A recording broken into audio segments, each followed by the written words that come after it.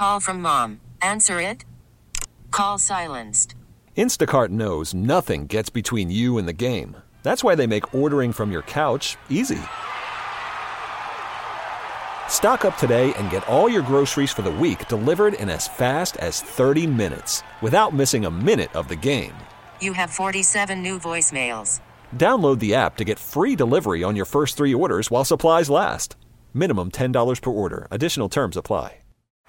Baseball is in full swing. NBA playoffs are heating up, and your NFL team is gearing up for training camp. Listen to the latest on the teams you love here on the Odyssey app. The biggest sports radio stations in the country, providing unrivaled local coverage of their teams, all in one place. Exclusive interviews with players, coaches, and team executives, streaming live and always available on demand. Stay in the know with your favorite teams right here on the Odyssey app. My favorite part of doing the weather before I talk to a player is when they hear me say the forecast. That's the best. Ryan Jeffers is sitting across from me. What do you think of that forecast in Minneapolis? I heard a -14 and then a 69. So, that's about as big of a gap as you can get in a 4-day, 5-day span. It's crazy, isn't it? That is wild. And that's the way it goes. You know it. Ryan, thank you so much for joining us. Really appreciate you being here. How's spring training going for you? It's going great. What'll be a couple weeks in, 3 weeks in now. We're chugging along. Every day that passes, we're getting closer to opening day. So I think it's an exciting time of the year. We're all happy to be here in the sunshine, hoping that it warms up from that -14 and gets closer to that 69 while we're there. So that's definitely the case. Exciting. The Twins PR staff call you a great spokesperson for the club. What do you think? What does that mean to you, and how do you take that role? Yeah, I think it's part of our job. Our job is to go out there and play baseball, but we also have other facets of what we have to do, and talk to the media and fan interaction is part of our job and part of a way that we can kind of give back to the community that we're in. So I take it as part of my job, and I enjoy doing it. You split this role with Vasquez, and we talked to him yesterday. It was fun to get a conversation with him.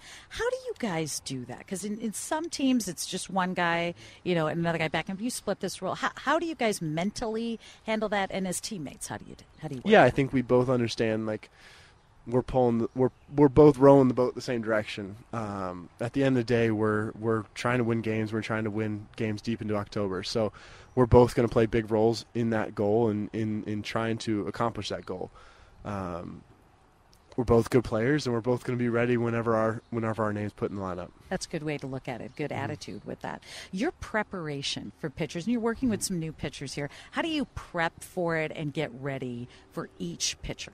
Yeah, I think it starts with truly understanding who that pitcher is. You have to know the pitcher. You have to understand, and part of spring training is really getting to learn those new arms. And then there's the scouting report side. There's the numbers. There's the amount of information that you have to siphon through to then develop the plan that you're going to use that day to attack the hitters. So there's always a balance between what does my pitcher do and what does the batter not do well. And trying to decipher the best way to go about that is kind of the biggest part of our job. Just curious, can you contrast a couple of pitchers and how you might approach them differently? Yeah, it's just some guys have different pitches. Some guys have pitches that move more side to side. Some guys have pitches that move more up and down.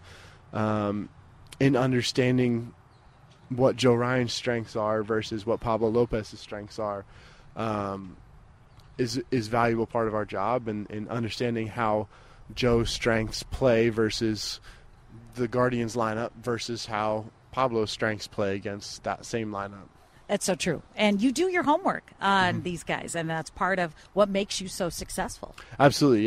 There's a lot that goes into our game planning. There's a lot of staff that we employ that their jobs are to really dig into the numbers and dig into as deep as they can, and watching video and everything to come up with a really good plan and to help us kind of, summarize it to an extent for us so that we're not too overwhelmed. We already have a lot on our plate as a catcher. So being able to have guys in the clubhouse that are staff members that can kind of make it easier on us is great. That's so true. It's 8:24. We're talking to Ryan Jeffers, catcher for the Twins. You're a dad, a very proud dad. Can you tell us about your daughter and how the off season went for you? Yeah, it's Harper's. She's a year and a half now. It's great. It's keeps us busy in the perfect way possible. The off season's always, I always get asked, like, what are my hobbies in the off season? And for me, it's I still do a lot of baseball. All of us are working out. We're going doing baseball, and then it's just spending time with family. You don't in the season, baseball takes the priority most of the time. From a time perspective, baseball is the main thing that you're doing.